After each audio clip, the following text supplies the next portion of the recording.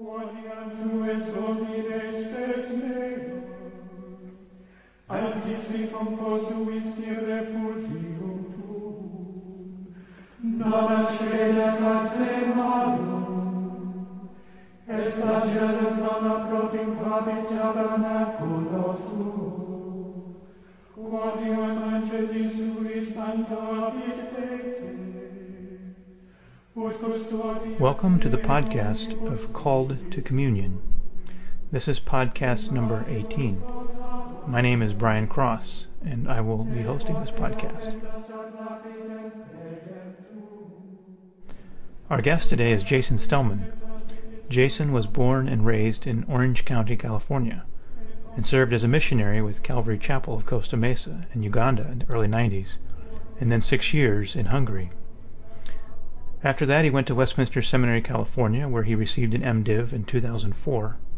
Upon graduation, he was ordained by the Pacific Northwest Presbytery of the Presbyterian Church in America and called to plant Exile Presbyterian Church in the Seattle area, where he served as pastor from 2004 until resigning in the spring of 2012. He is the author of Dual Citizens, Worship and Life Between the Already and the Not Yet, and The Destiny of the Species, which is forthcoming from Whipfenstock Publications. His blog can be found at creedcodecult.com. In 2011, he served as the prosecutor in the trial of Peter Leithart in the Pacific Northwest Presbytery. He currently resides in the Seattle area with his wife and 3 children. He was received into full communion with the Catholic Church on September 23, 2012. Jason, welcome to the podcast. Thanks for having me, Brian. I know that many of our listeners and readers, both Catholic and Protestant, are intrigued by your story. The question that rises is in most people's minds is this: what would cause a Reformed pastor who takes the Reformed faith so seriously that he is willing to lead the prosecution in a heresy trial against the well-known and well-respected theologian Peter Leithart to leave his pastoral position, give up his career, and seek full communion with the Catholic Church? Before you answer that question, I'd like you to step back and let you share with our listeners a bit more about your background. So tell us about how you came to faith in Christ and your time associated with Calvary Chapel. Well, when I was 12, we were sort of nominal Christians in my family. I have a younger brother and my mom and dad, and we'd go to church Christmas and Easter and maybe a couple more times, but that was it. And then for some reason, and I probably should ask her because I don't know the answer, but my mom decided, when I was 12, it's time for you boys to get some religion. So she sent us to Awana, which is a Baptist youth program that a lot of people are probably familiar with. Mm-hmm. And it was there that I first made a profession of faith, mainly because they read us this story about a little boy who missed the rapture. And he came home from school and everyone was gone, and his pet was gone and his family was gone and he was all alone, and it had the intended effect because it scared me. And so I got somebody to pray a prayer with me, and they baptized me there at the Baptist church. But then I started going to Calvary Chapel about 4 years later when I was a junior in high school, and that's when my faith sort of became real. Mm-hmm. It became something that I cared about, and I started reading the Bible and going to church regularly and all of that. And then when I was with Calvary Chapel, I served as a missionary over in Africa in 91, 92, and in Europe from 94 to 2000. And that brings us to about 11 years in Calvary Chapel, much of which was great. I mean, I look back with real fondness at that time in my life when the Christian faith was brand new. So what made you transition to the Reformed faith? Well, it was a verse in Romans, really, a verse in Romans 3 that I've of course had read plenty of times. It's the verse that says there are none who seek after God. But for some reason on a Sunday, it struck me in a way it hadn't done before, and so I started going through this kind of logical process of if none seek God, then none can be saved, but some are saved, so therefore God must seek them. But not all are saved, so therefore God must seek some in a peculiar way. And these conclusions kind of started to arise, and I got a hold of a couple of books, Sovereignty of God by A.W. Pink, which is kind of a turnoff. A.W. Pink, especially for someone who's putting his toe into the Calvinist pool. Pink is kind of hardcore, right? But thankfully, I got a hold of Chosen by God by R.C. Sproul, which is a sort of kinder, gentler version that really sort of convinced me. And it took about 2 or 3 weeks of sleeplessness and wrestling with the issues before I was convinced. But it's funny to look back now, because at the time that seemed like such an upheaval. 3 whole weeks of struggling with something. I look back now I look back the last 4 years of my life and think, man, I had no idea what a paradigm shift really was at that time. But at the time it was pretty monumental, and it eventually led to my being dismissed, shall we say, from ministry with Calvary Chapel. Okay, and then is that when you went to Westminster Seminary? Yeah, my wife and I moved back to the U.S. from the mission field in 2000, and I started Westminster in 2001 and graduated in 2004. And that's when we moved up to the Northwest to plant Exile Presbyterian. And then you were the pastor there from 2004 until spring of this year, correct? Yes, I was ordained in 2004, end of 2004, and I resigned this past June. Okay, let's discuss what led you to reconsider your Reformed framework. You've described this in your article on Call to Communion as a two-stage process. So the first stage was a crisis involving sola scriptura, and the second was centering around sola fide. So let's discuss these each in turn. You refer in the article to the very day in 2008 that you were first confronted with the claims of the Catholic Church. What exactly happened that day? Well, as you probably know, you were a part of that day, even though I didn't know who you were. A friend of mine from seminary, we graduated together, sent an article that you wrote, Brian, on your old blog, to me and to Mike Horton and Daryl Hart and maybe a couple of other students or professors, I'm not sure. It was an article in which you were kind of engaging with this friend of mine and something he had written, and you were making an argument that I had not considered before concerning authority and concerning the fact that any so-called distinction between sola scriptura and solo scriptura is just an illusion. And your illustration was even in confessional reform contexts, and not just evangelical contexts, but even in confessional reform contexts, the way authority works is similar to shooting an arrow at the wall and then painting the target around it.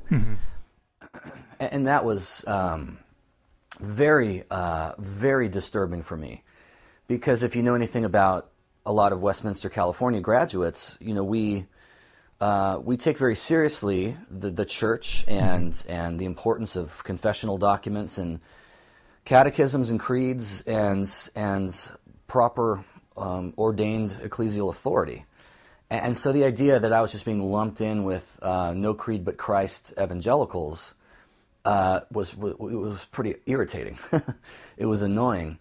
And that's really what got the ball rolling, because I just couldn't get that thought out of my mind. And I needed to, excuse me, my voice is a bit hoarse today. I needed to sort of investigate that more. I think I read some more stuff. I bought some books. I got a hold of Keith Matheson's The Shape of Sola Scriptura, which is sort of the official word, as it were, at least among contemporary writers, on the difference between a Reformed understanding of Scripture's authority versus a sort of Anabaptist or evangelical one. Right. Well, I assume you ran this Catholic argument by other Reformed leaders and maybe your other faculty from some seminary. How did they respond to it, and why did you find these answers inadequate or unsatisfying? Well, my first response to it was the same as it seems everyone's, and you can probably go on your old blog and find that article we're talking about and find my response. It's weird that this entire journey, I kind of hate that word journey, but Catholics use it. I'm right. trying to be a team player here. But it's all sort of part of the public domain, it's weird. But the response by me initially and by everyone else was what I've come to understand is called the tu quoque, which means you also, or you too. My initial response was, yeah, but unless you're a cradle Catholic, you came to the Catholic Church as an adult, and so you don't have bragging rights over me because you were using your intellect, your investigatory skills, and power of reasoning and all of that. And so why do you get to brag that you're submitting to real authority and you're accusing me of simply submitting to myself when you've gone through the same process I went through?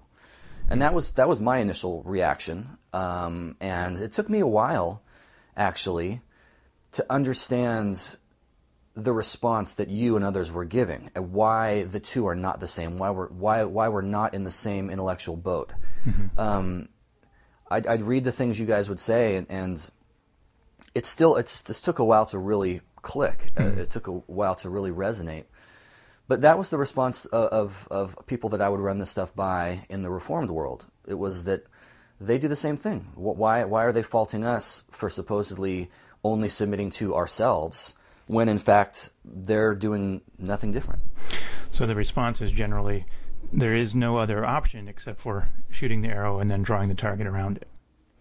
Yeah, I don't think they would concede that, because a lot of guys would say, some of the guys I talked to would say, listen, I didn't believe everything that the three forms of unity or the Westminster Standards taught and then submit to a church that upheld them. I found a church that got the gospel right, and there was a lot of stuff in those documents that I didn't necessarily wholeheartedly affirm at first, but it came later. And so there is a kind of veneer of submission there. So they wouldn't have conceded that we all shoot the arrow at the wall, but they would have said that we all, before we submit to any ecclesial authority, we need to work out certain things on our own beforehand. And the Catholic convert is no different than the guy who becomes a Calvinist.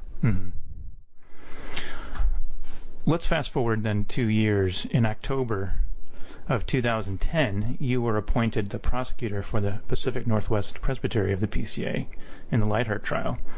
And this trial, for our listeners, concerned the question whether Leithart's theological views conflicted with the theological system expressed by the Westminster Standards, which Leithart had vowed to uphold so long as he administered in the PCA. The trial was held in June of 2011, is that correct? Yes. Okay, and the Standing Judicial Commission reached its verdict in October of that same year, just over a year ago. So how, in your mind, could you function as a prosecutor upholding the Westminster Standards while you were wrestling with the very authority of those standards? Yeah, I'm glad you're asking this because, when I initially resigned, or at least when it became public, this was one of the things that a lot of people were asking. But I honestly don't think it's that difficult to answer. It's not as if the minute my view on, let's say, justification or baptism changes, and by June of 2011, I wouldn't have said my views had changed. They were. I was wrestling still, but now my views have changed. Right. But it doesn't mean the Westminster Standards suddenly say something different. And it doesn't mean that all of a sudden, since my view has shifted, therefore the Westminster Standards mean something different than they meant before. Mm-hmm. And so whether or not Peter Leithart was in conformity with the standards is a completely different issue than whether or not I was wrestling with whether the formulations in those standards were correct. So, if I had been in June of 2011 where Peter Leithart was, I would have resigned, because I still think to this day that any minister in the PCA or the OPC or the URC or whatever confessionally reformed denomination we're talking about, I think that minister is bound by his vow to uphold the standards of that church. And if you don't, then you should quit. And that's what I did. And that's what I think Peter ought to have done, because at least in my reading and the reading of many other people, his views simply were not reformed. They weren't recognizably confessional. And so, the fact that I was struggling with these things, that was something that was going on in my own mind, in my own heart. But, it doesn't mean that I was somehow lobbing him softballs. Right. This is part of the public domain as well. Anybody can go and read the transcripts of the trial, especially my opening and closing arguments. You would be hard pressed to find another guy in the PCA who would have pressed him harder on the matters that were under dispute. Mm-hmm. So that's what I'd say about that. So you would say that at that time, say June of 2011, even though you were wrestling internally with the authority of the standards, you remained committed to upholding your vow regarding those standards. Is that right? Kind of the posture I was taking, and this kind of came back to bite me a bit, or at least it was misunderstood, easily misunderstood afterwards. But the posture I was taking at the time was, as long as I'm Presbyterian, I'm going to be full-on Presbyterian until the day I'm not. Mm-hmm. In other words, I don't want to slowly, over the course of a year, become less and less Presbyterian and more something else, right, to the point where I just sort of, resign and it was a foregone conclusion. It was more a thing of, when I preach, as long as I think that there is truth in the confessional Reformed paradigm, then I'm going to preach full on like a Presbyterian, and I'm going to act like a Presbyterian. I'm going to prosecute Leithart like a Presbyterian, and then when the moment comes when I just simply cannot do it, then I'm going to not do it anymore. But I just personally don't have a lot of respect for people who are one thing technically on paper, they're labeled one thing, but deep down there's something else, and when they open their mouths publicly or when they write, they betray the thing they're supposed to be. I'm just not wired that way. Right. So my thing was, look, as long as I'm in the PCA, and as long as I can, in good conscience, preach what I'm supposed to preach, I'm going to preach it full on, and I'm going to prosecute this case like I was appointed to, full on, and I'm going to just be 100% Presbyterian until the day I'm not one anymore. Do you think the case against Leithart should now be reconsidered? Should he be retried with a different prosecutor? No. I'm not sure what the SJC, the Standing Judicial Commission of the PCA, is going to eventually rule on this. But I don't see what the point of that would be, because I think the merit of the case should be judged on the actual content of the arguments on both sides. And I think if you look at, as prosecutor, other than calling witnesses of my own and cross-examining the other ones, most of what I do is in the opening argument and the closing argument. And I don't think you can read those transcripts and conclude that there was any kind of corruption or any kind of compromise on my part. I mean, the mood in the room was chilly. The mood in the room was anything but cordial. At no point did Peter himself or his defense team kind of wink and nod across the aisle at me and say, hey, thanks for going easy on us. Right. If anything, it was the opposite. And there are still kind of fractured relationships as a result of that. So I don't think retrying him with a different prosecutor would be a good idea. In what way do you think that your involvement, if any, with the Federal Vision controversy, do you think that affected your decision to become Catholic in any way? No, because my path was just different from a lot of other people's. A lot of guys I've talked to kind of came into the Catholic Church out of Reformed theology via, let's say, N.T. Wright or Peter Leithart or James Jordan or the different Federal Vision guys. They sort of gain an appreciation for them, and then that, for whether it ought to have done or not, it made them more sympathetic towards Rome. But my path was just different. Coming from Westminster, California, I had a very strong suspicion, against those guys, against N.T. Wright, against Leithart. At no point was I sympathetic to the Federal Vision. So it was it really was sort of going from sort of a staunchly Reformed, non-evangelical, non-Federal Visionist to being Catholic. And there really wasn't any point during which the Federal Vision guys were a part of that, other than the fact that I had to prosecute Peter. So I was obviously reading a lot of their stuff at that time. But like I said earlier, I was never really interested in being, a sort of hyphenated Calvinist. I never wanted to be a sort of Calvinist / Catholic, or some sort of amalgam of the two.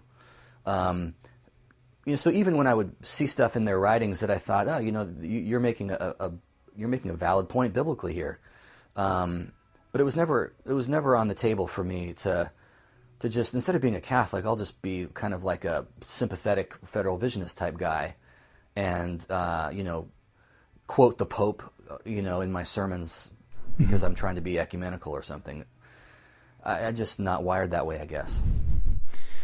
You mentioned just now N.T. Wright. In respect of the question concerning Gentile membership within the New Covenant Church, Peter remarks that Gentiles should not be saddled with standards that the Old Covenant Jews themselves couldn't bear.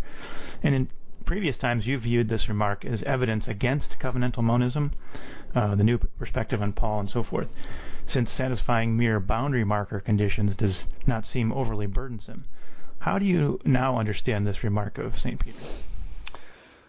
Yeah, Acts 15, the Council of Jerusalem. Right. I think that there's more to what Peter is saying than simply circumcision. That was the issue that brought the council together there in Acts. There were certain Christians, certain believers among the Jews who were saying, unless you receive circumcision, you cannot be a full member of the church, and so they came together to discuss it. And what I was saying, in the thing that you're quoting, I was kind of getting at the idea that, how hard is it to be circumcised? I mean, how hard is it to still be circumcised? If you were a Jewish person circumcised on the 8th day, and now you're 30 years old, like, how burdensome can that be? You're just, continuing to be what you are. And how hard is it not to eat pork chops, But then I think that that issue of circumcision and dietary restrictions, it's sort of an abbreviation for a whole lot more. And what helped me understand this a bit better was reading Scott Hahn's doctoral dissertation that was published, I think, by Yale. It's called Kinship by Covenant. Right. And he goes into some detail about the fact that there's this pattern in salvation history with respect to Israel in the Old Testament, according to which Israel sins and God heaps laws on them, and then Israel sins again and God heaps more laws on them as kind of penances. And so by the time you get to the book of Acts, the Mosaic system wasn't the much simpler system that you would have expected in the book of Exodus, for example. Mm-hmm. It wasn't as much a filial and familial arrangement, but it was much more a suzerainty arrangement, a master-slave relationship. That's what Israel's relationship to God had devolved into, because of the fact that they would sin and God would add more restrictions, and then they would sin again and He would add more to sort of burden them, by way of penance. And so I think that what Peter's saying there, when he says that we were not nor our fathers able to bear this yoke, I think he's referring to a lot more than just circumcision, and a lot more than just refraining from eating certain foods. Mm-hmm. But it's the entire book of the law, as the book of Deuteronomy had come to be called. Mm-hmm. The entire Levitical and Deuteronomic system of sacrifices and offerings and annual pilgrimages and everything else that came with it. That certainly, I think Peter had that in mind. He may have had more in mind as well, but I think he had at least that much in mind when he made that remark, and so that's kind of how I would look at it now. In the fall of last year, 2011, you started writing more on your blog about the superiority of the New Covenant in relation to the Old Covenant, especially concerning the role of the Holy Spirit in the New Covenant and about love as the fulfillment of the law. And it seems to me that here, at that time, you were beginning to see a different paradigm regarding sola fide. So maybe you could describe that process for us. Well, actually, I don't think I was saying anything different in last fall than I've kind of been saying for years. In fact, one of my favorite things I did as a student at Westminster was a directed research project with David Van Drunen that was called A Theology of the Spirit, and I wrote a big 50-page paper. I took a semester and wrote a big paper on that very topic, on the superiority of the New Covenant to the Old, on the need to give greater expression in Reformed circles to the sea change that happened, in the Christ event, and especially the day of Pentecost, and that we can easily flatten out redemptive history with an overly emphasized covenant of works, covenant of grace paradigm, which is the Reformed paradigm, which says that the covenant of works was given in the garden, and then once man fell, God made a covenant of grace in Genesis 3, and so everything from Genesis 3 on is grace, and everything from Genesis 3 on is just different administrations of that one covenant of grace, and so I was probably really annoying back then, because I was constantly hounding my professors and fellow students about this issue of the New Covenant, and about the issue of the Spirit and the Spirit, replacing Torah for the believer under the New Covenant. And so I was saying all that stuff back then. I was reading a lot of Ritterboss and Voss and the different biblical theologians. I read some Gaffin. I really appreciated Gordon Fee, of all people. He's a Pentecostal, I think. Right. But he wrote a big book called God's Empowering Presence. It was sort of an exegesis of all the Pauline uses of pneuma, of spirit, of the Holy Spirit. And Douglas Moo was huge for me.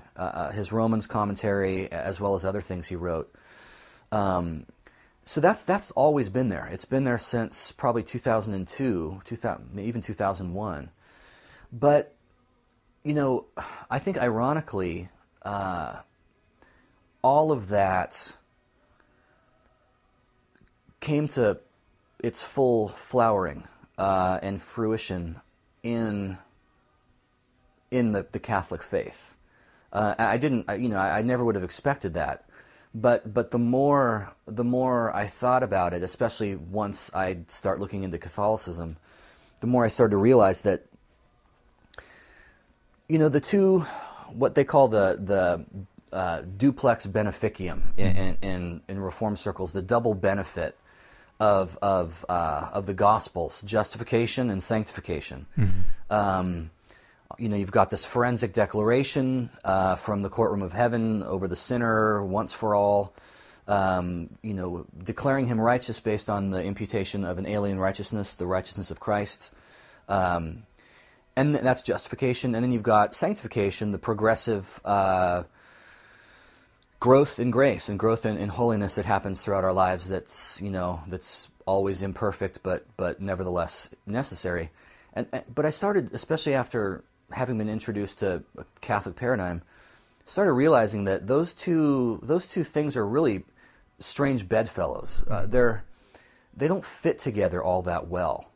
I think if you really understand the latter, if you really understand the sanctification, and if I took the things I was saying when I was at Westminster about the New Covenant and the Holy Spirit and all that, if I took those things and kind of teased out the logical ramifications, it rendered imputation of alien righteousness unnecessary.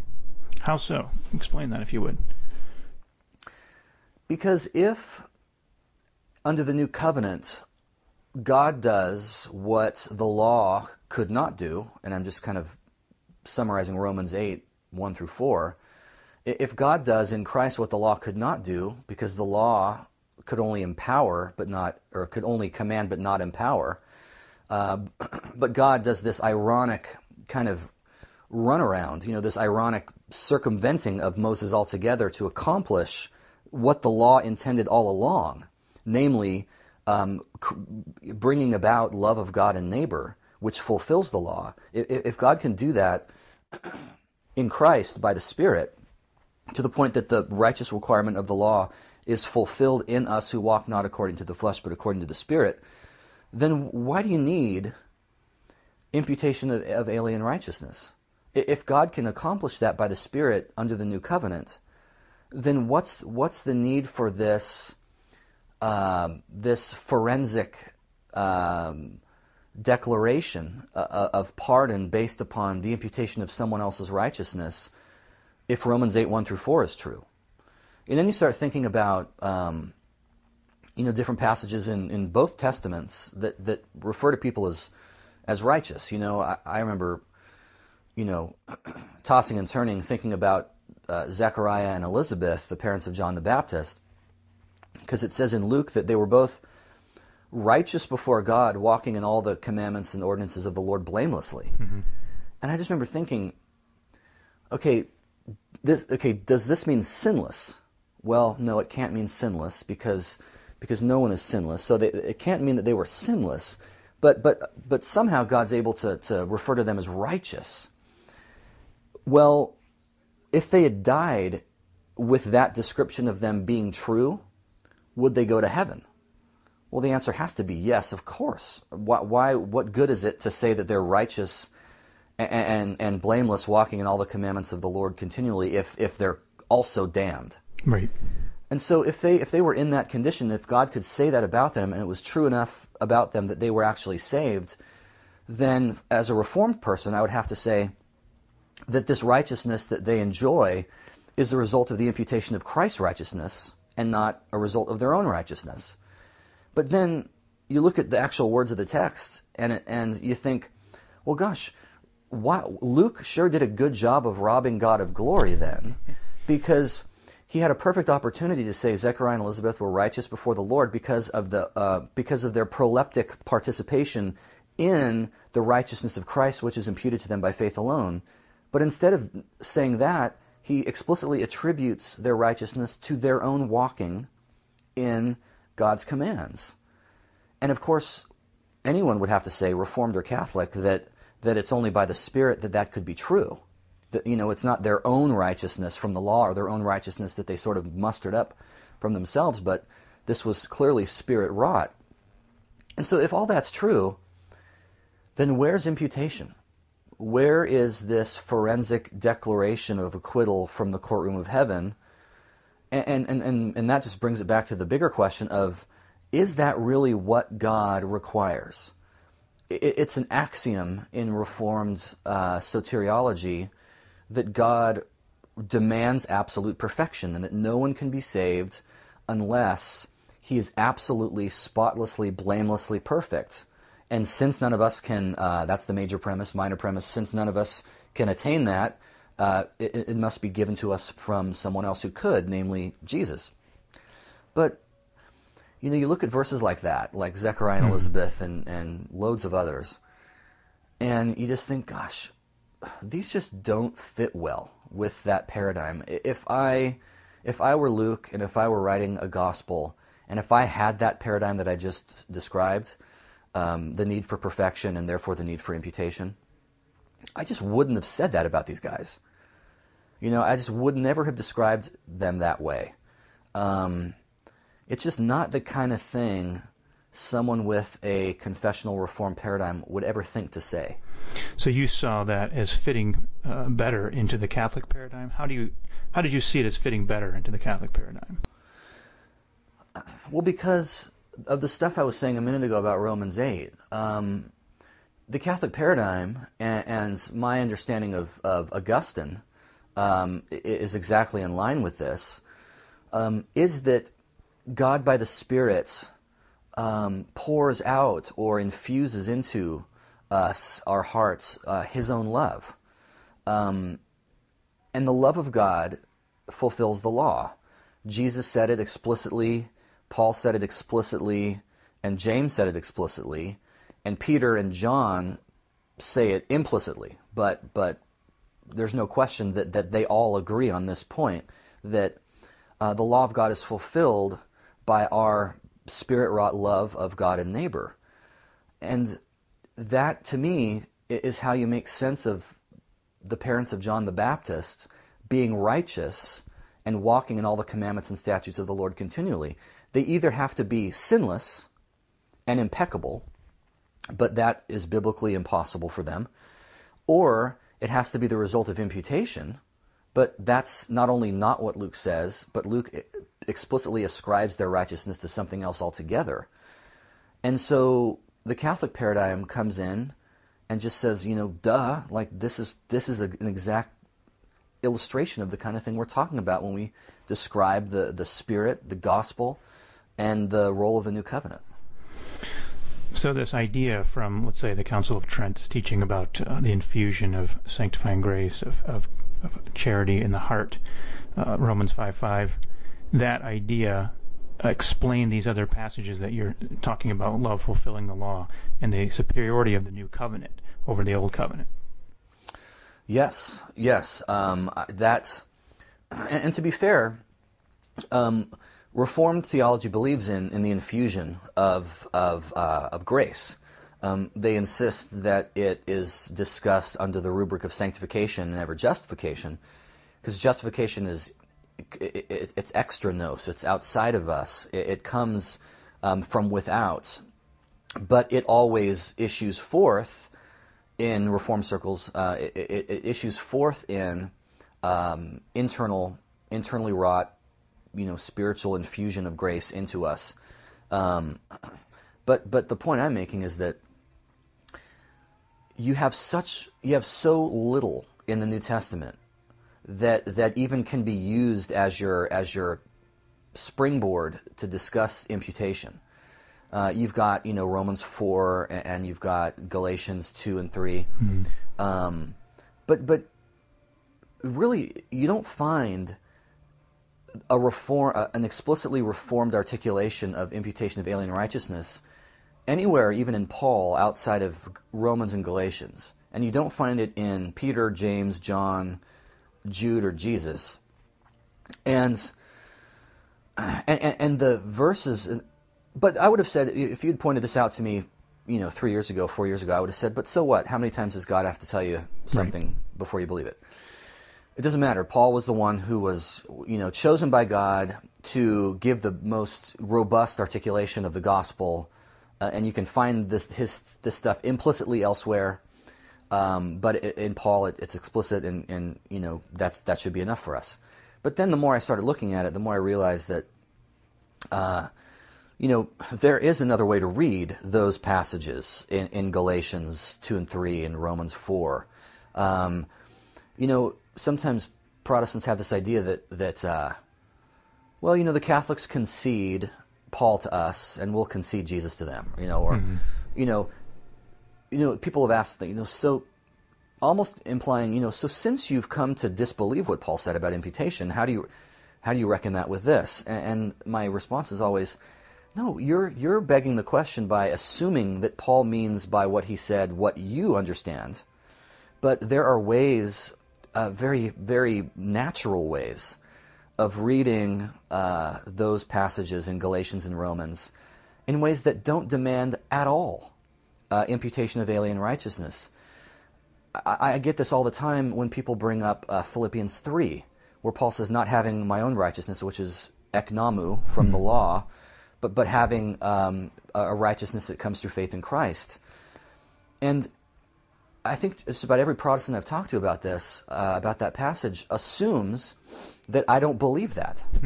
That you're a Catholic now, so you believe that you have your own righteousness, which is from the law, but Paul is saying he doesn't have that one. He has one that comes as a gift through faith in Christ.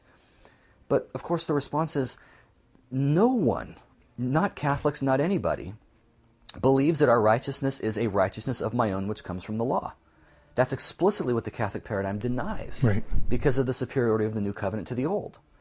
Our righteousness can be everything Paul says it is in Philippians 3 and in Galatians and in Romans without imputation being necessary. You mentioned these objections. What would be the most common objection or objections you've been receiving from Reformed folks to the biblical case you've been making for the Catholic way of understanding justification? Well, a lot of it comes down to paradigms. And, for some reason, some people are able to, more easily than others, step outside of one paradigm into another. Now, on one level, it's impossible to really see anything from anyone else's perspective because we're not anyone else but ourselves.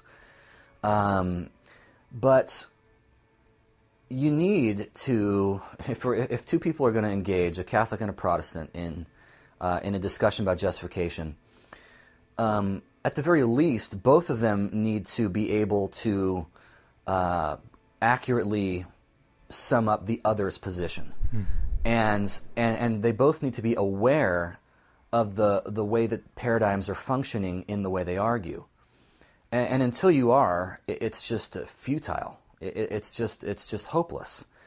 And what I've seen a lot is either an unwillingness or an unawareness of this issue of broader interpretive paradigms. And so most of the objections that have come up from the lips or the keyboards of Protestants and Reformed people in particular are objections that presuppose the very paradigmatic axioms that make their theology work. And so they'll say, well, since God demands absolute perfection from us, how on earth do you expect to get to heaven as a Catholic? If you've still got venial sins on your account when you die, or things like this that sort of presuppose the need for, the demand for absolute perfection according to the law. Again, for Reformed people, there's a very forensic and letter of the law sort of way of understanding God's demands. And just about every objection that I've come across is assuming the very thing that needs to be proven. it's often very, very circular, and it's really hard to get people to step back for a moment and say, look, as long as you're operating under these assumptions here, everything you're saying is internally consistent and makes sense. But it's those assumptions that you're operating with that are just so basic that you don't feel like you need to argue for them. It's those assumptions that I'm trying to call into question, because I'm working from a different set of assumptions. And so let's, as much as it's possible to do, step back from those assumptions and examine the broader paradigms to see which one of them provides the most explanatory value for the actual biblical data.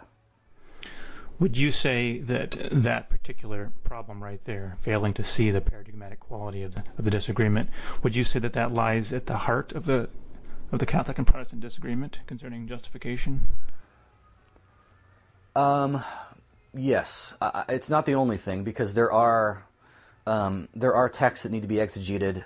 There are definitions of words, like, dikaiō and dikaiosune, justify and justification, righteousness, that need to be hashed out and discussed.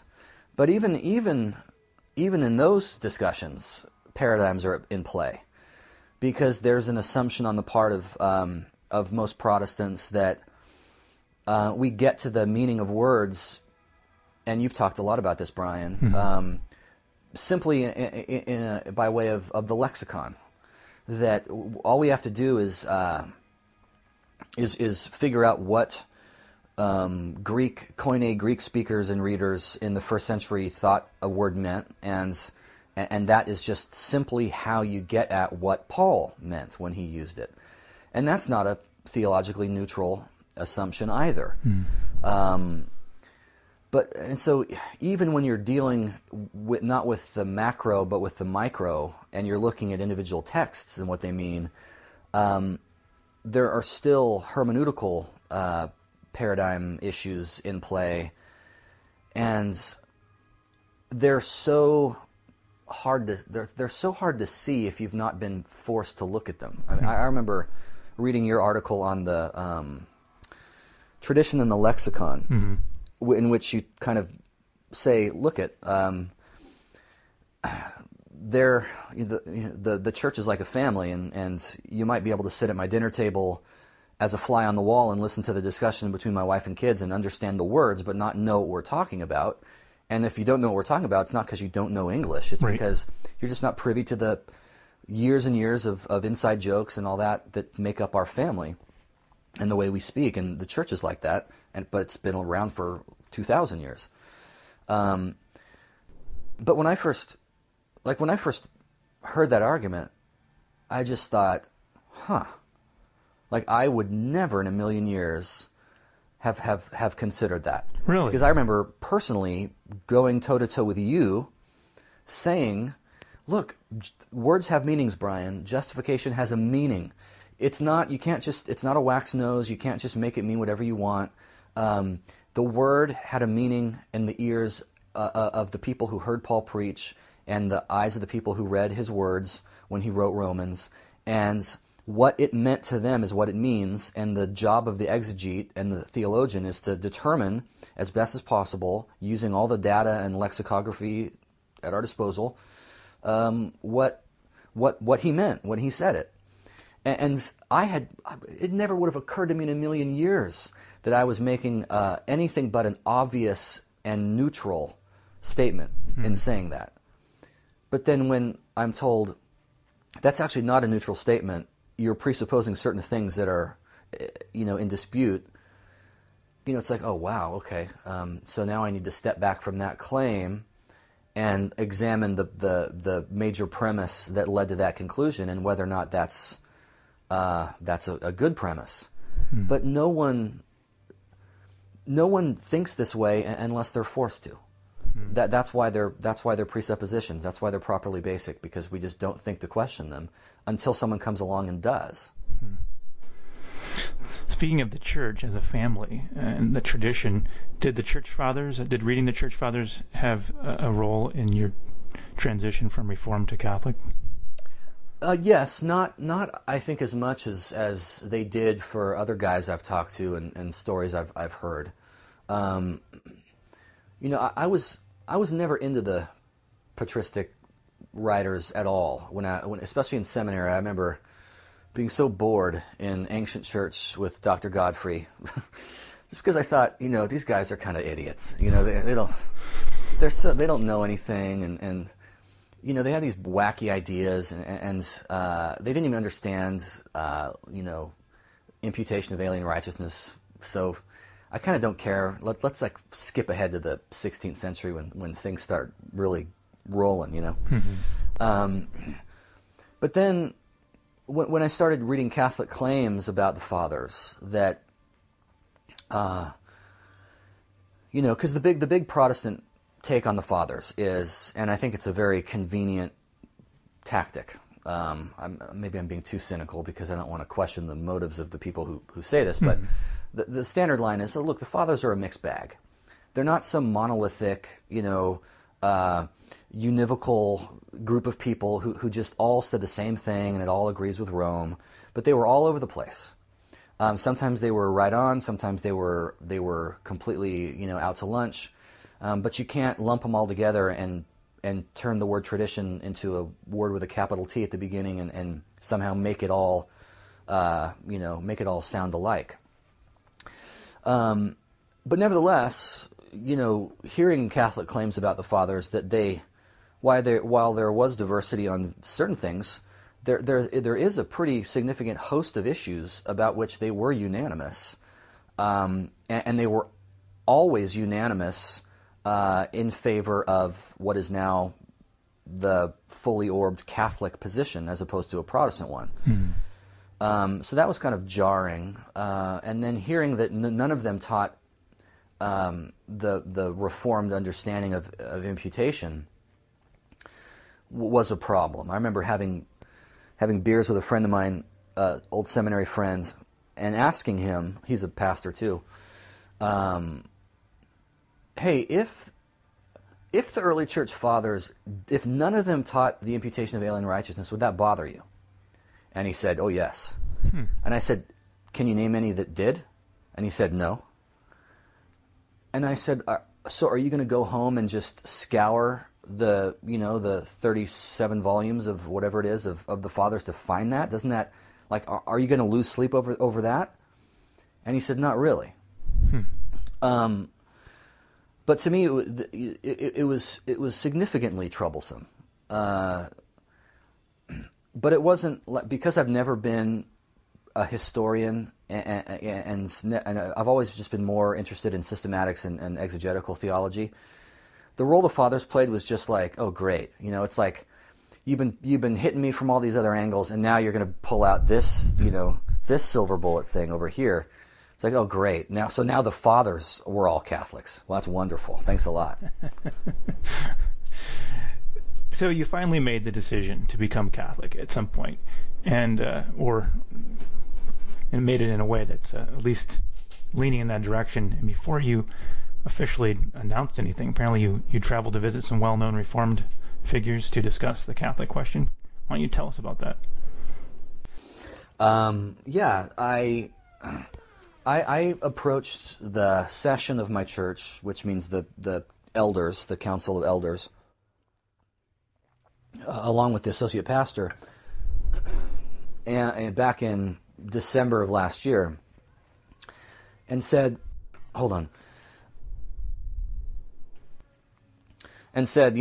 look, I'm asking for a sabbatical.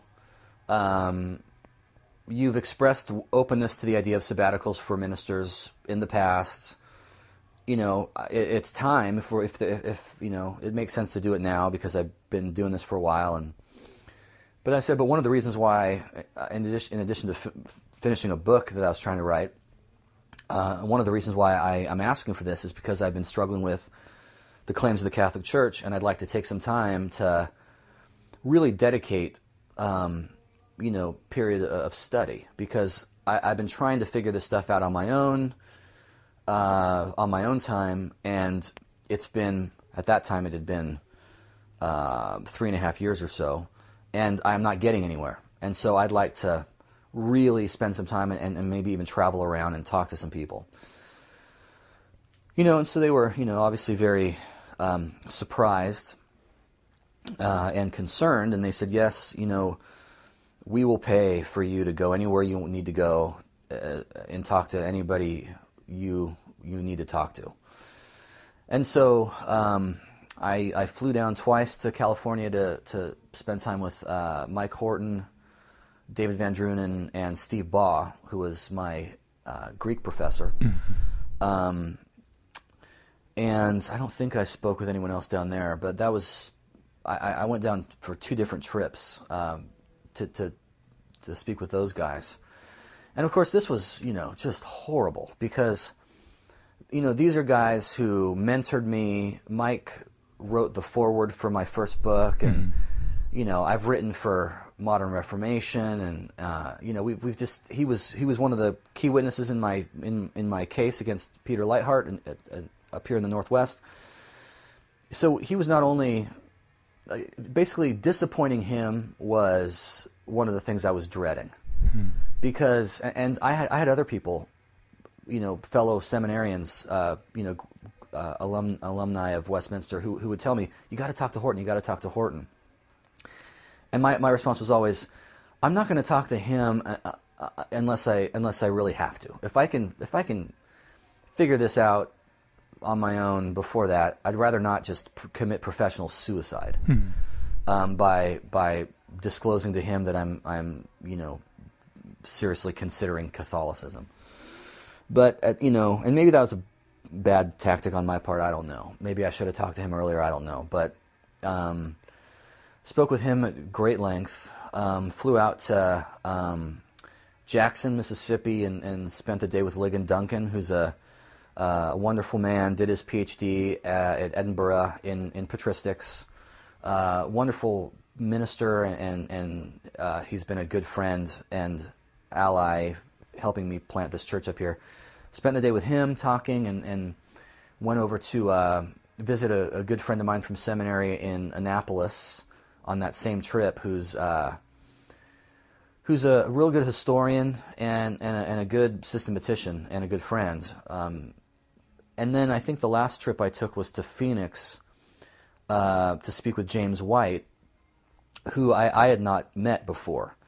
But he is sort of the guy, in Calvinistic circles at least, that you go to find answers about Rome. Mm-hmm. And so I flew out to Phoenix and spent a few hours in his office, kind of going back and forth. But you weren't convinced? No. It's what's frustrating is that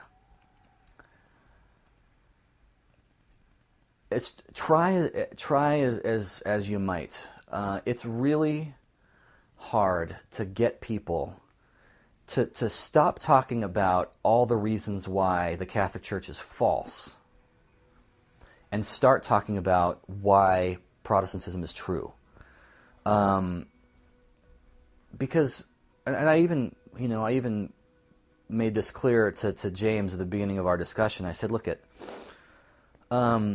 if all we're going to do is you sit here and tell me this general council contradicted that general council, or this pope did that, or there was a break in the succession line, in the year 1400, then you're just going to convince me to become Eastern Orthodox. And I'm assuming that would be also considered failure. And so I'd rather than talking about all the reasons why you think Rome's historical claims are spacious, I want you to make a positive case for how the Protestant paradigm, and especially sola scriptura, emerged in the immediately post-apostolic church. I want to know how it is that all the stuff that Paul taught the Corinthians by word of mouth about the Lord's table, because he wrote a couple chapters about it in 1 Corinthians 10 and 11, but he also spent some significant time in Corinth, and obviously went into much greater detail teaching them about the Eucharist. I want to know how it is that all of that oral teaching that Paul and all the rest of the apostles gave, that was considered during their lifetime to be authoritative, because Paul says, and all Reformed people agree, that during the time of the apostles, sola scriptura wasn't operative because the Word of God came by word of mouth and epistle. Mm-hmm. But somehow, everybody knew, maybe through some microchip in the neck that was went off the minute John the Apostle died, that now we have to forget everything that the apostles taught us and just go by what they wrote.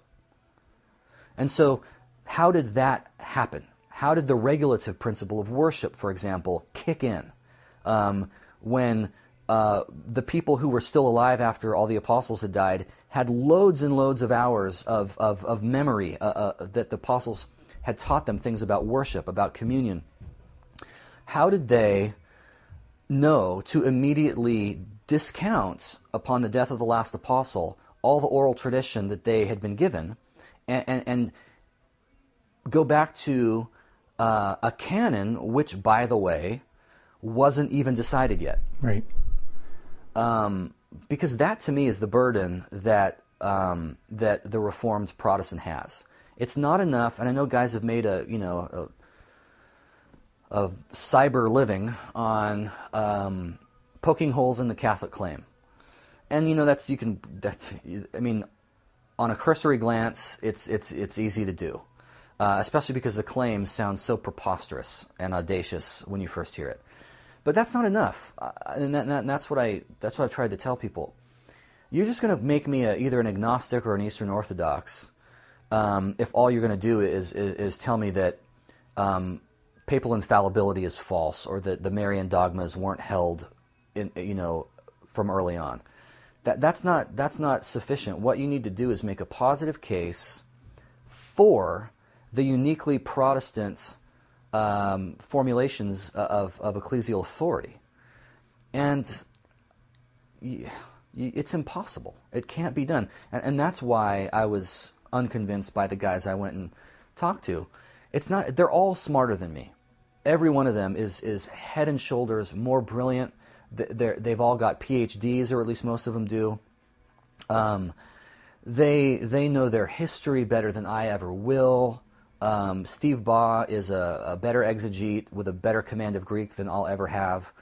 But if something's true, there just aren't good arguments against it.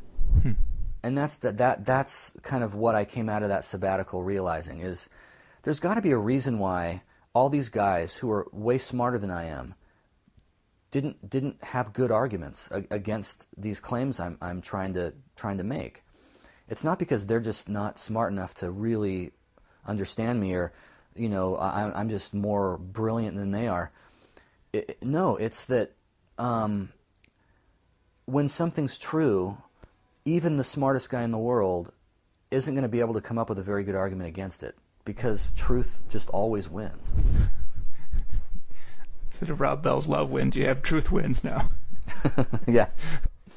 Well, it's one thing to reject sola scriptura and sola fide, but it's quite another to embrace the whole of the Catholic faith, the claims of the Catholic Church about herself, and the uniquely Catholic dogmas, such as the Marian dogmas, purgatory, the sacrifice of the Mass, and so on.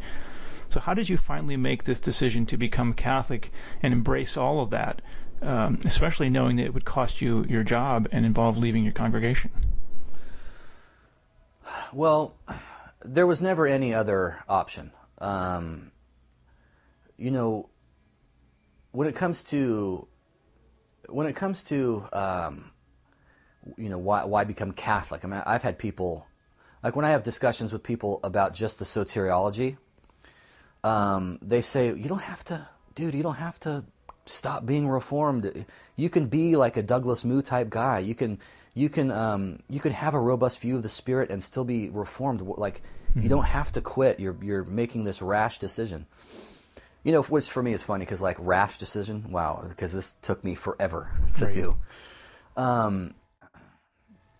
But when you look at the the authority claims, it just became clear to me, I guess, that if Jesus founded a church, an actual visible church, with a P.O. box, so to speak, one, you could find it. You can say, there it is, not there, but there. And if that church, first of all, if he did that, he never would have instituted sola scriptura as the only infallible way of guiding that church, because he wasn't an idiot. And that in the same way that our founding fathers didn't just write a constitution, mail it to everybody, and say, all right, good luck, but they put in place other branches of government whose job it was to interpret it and execute it and all that. And so it's like, okay, if Jesus founded a church, he just would have set it up in such a way that you can actually find it. And the only way to do that is not, whoever has the right interpretation of the Bible is the church, but it's whoever was ordained by someone who was ordained by someone who's ordained by Jesus, and an apostle is the bishop who you submit to. That's just how, if you're going to found a visible church at all, that's just kind of how you do it. That's why we have presidents in this country who succeed other presidents, and there are ways of knowing who the president is, even if other people stand up and claim to be the president. But then even more, because that's, you can still be Eastern Orthodox and accept all of that, but just what happens when there's a tie? What if you've got 6 apostles against 6? Let's say Jesus is gone and the apostles are all still ministering, and they divide against each other 6 against 6. Should Jesus have chosen an odd number of apostles so that couldn't happen? No, he chose an even number. He certainly must have known that 12 divided by 2 comes out 6 against 6. Well, then you'd side with Peter, right? Wouldn't you? I mean, Peter was the leader. I think it's clear in the New Testament that Peter was the leader of the apostles. You'd side with Peter if they were. But what if they were, divided 9 against 3, and Peter is one of the 3? Well, I still think you side with Peter and the 2 other guys, right? And that's just how it would have. It's just how it would have been set up. I think just basic logic even dictates that. But then you start looking at the claims of the Catholic Church about the Marian dogmas and the papal infallibility and all the ecumenical councils, and you kind of compare that to Eastern Orthodoxy, which is sort of, Eastern Orthodoxy, you've got the tradition, you've got the antiquity, you've got the apostolic succession, but you just don't have all the stuff that people hate. You don't have the Pope, you don't have the Marian stuff to that same degree, at least. But to me, it just became clear that if Jesus founded a church that was going to be identifiable and visible because of apostolic succession, it would have been a church that just would have continued to hold ecumenical councils every time it needed to. And it would have had a way, in principle, to distinguish between what is and what is not an ecumenical council. That's just how it would be. And moreover, it would be any church that Jesus founded that's still around after 2,000 years would just be as audacious as the Catholic Church is. It just would. I mean, Jesus was audacious. He ran around, claiming all these things about himself and driving out the money changers and calling into question the entire Pharisaical tradition. I mean, he just walked around kind of throwing his weight around, in a manner of speaking, forcing people to reckon with who he was. And it seems to me that his body, his visible body, would be that way. That it would say, you know what, I don't care if it's the year 1960, we're going to have an ecumenical council because there's some stuff that we need to talk about, and we're going to have one. And you can know it's an ecumenical council because Peter's successor is presiding, or at least ratifying the conclusions. So how did I make the decision to to become Catholic, it was almost like there is no other decision. There is no other option. And it's like, yeah, okay, so I walked away from, my ministry and all that. And that's been really hard. But it's like, I don't know. A lot of people have sacrificed a lot more than I have for the truth. And as difficult as it has been, to me, it just there's just something unseemly about making too much out of a sacrifice that one makes for Christ, when given what He's done for us. So yeah, it's been tough and it still is, but in the face of what is just so biblically obvious and historically compelling and philosophically necessary, it's almost a no-brainer. When you announced on your blog your resignation from exile and the PCA, there were so many insulting and mean-spirited comments that were left in your comebacks, as you know. And in other public places, there were a number of uncharitable things that were said about you, so many blogs and so forth. I know that many Reformed pastors and Reformed seminarians and laymen are listening to this podcast. Some would be strongly opposed to what you have done, and some would be on the other end of the spectrum, much more sympathetic, but not wanting to lose their careers or subject themselves to the kind of public scourging that you experienced this spring. What would you say to Reformed persons, whether they're pastors or seminarians, who are also considering the Catholic claim?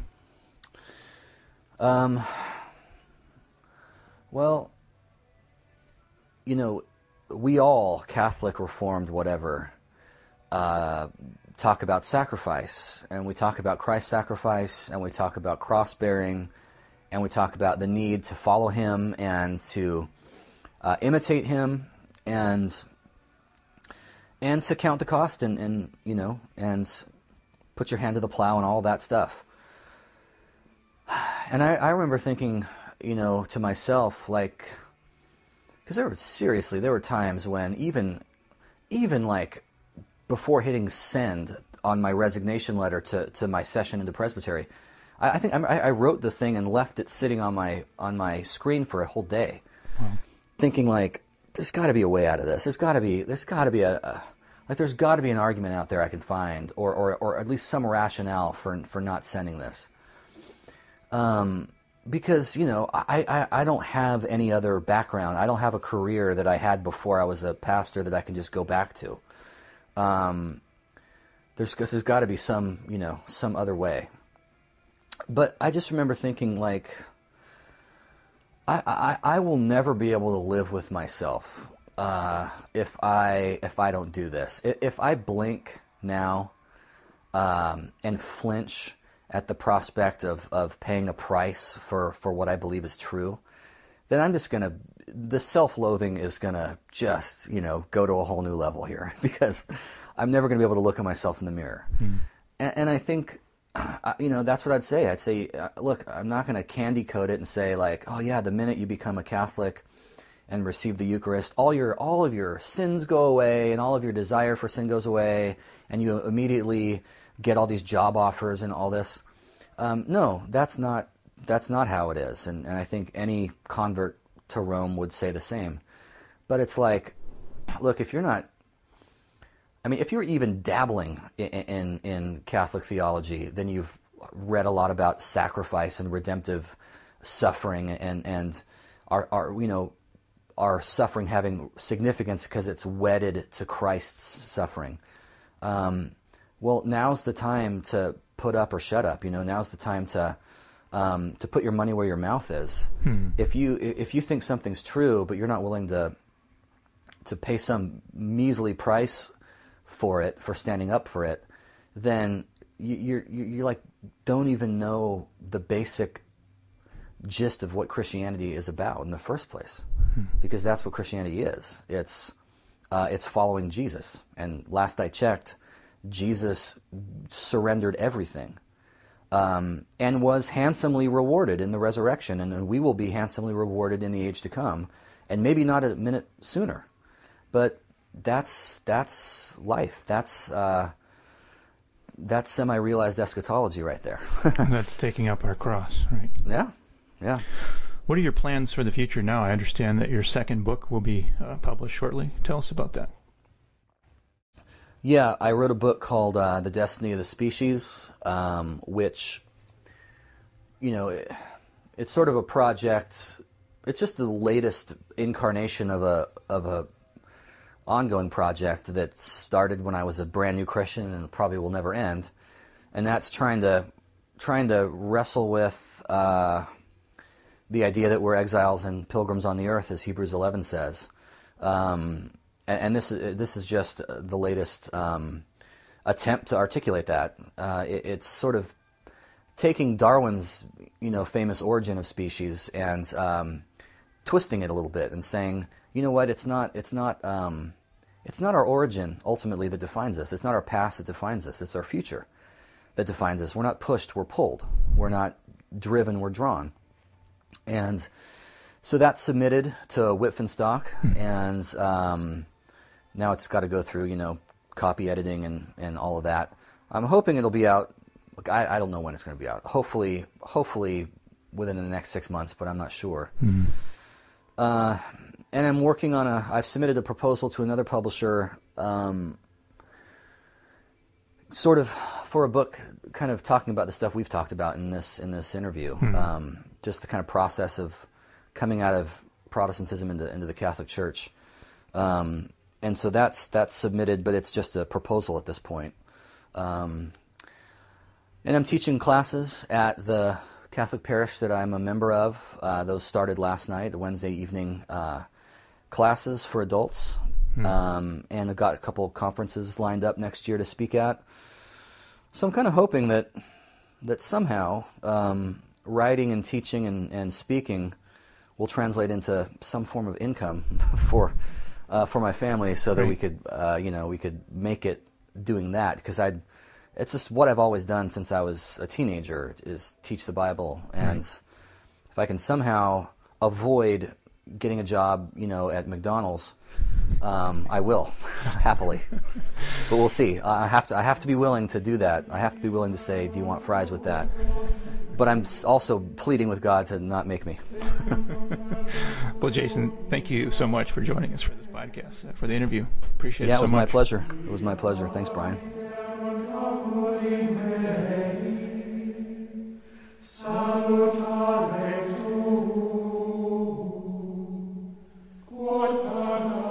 You've been listening to a podcast from Called to Communion. Visit us on the web at calledtocommunion.com. Thank you for listening, and please remember to pray for the full visible unity of all those who endeavor to follow Christ.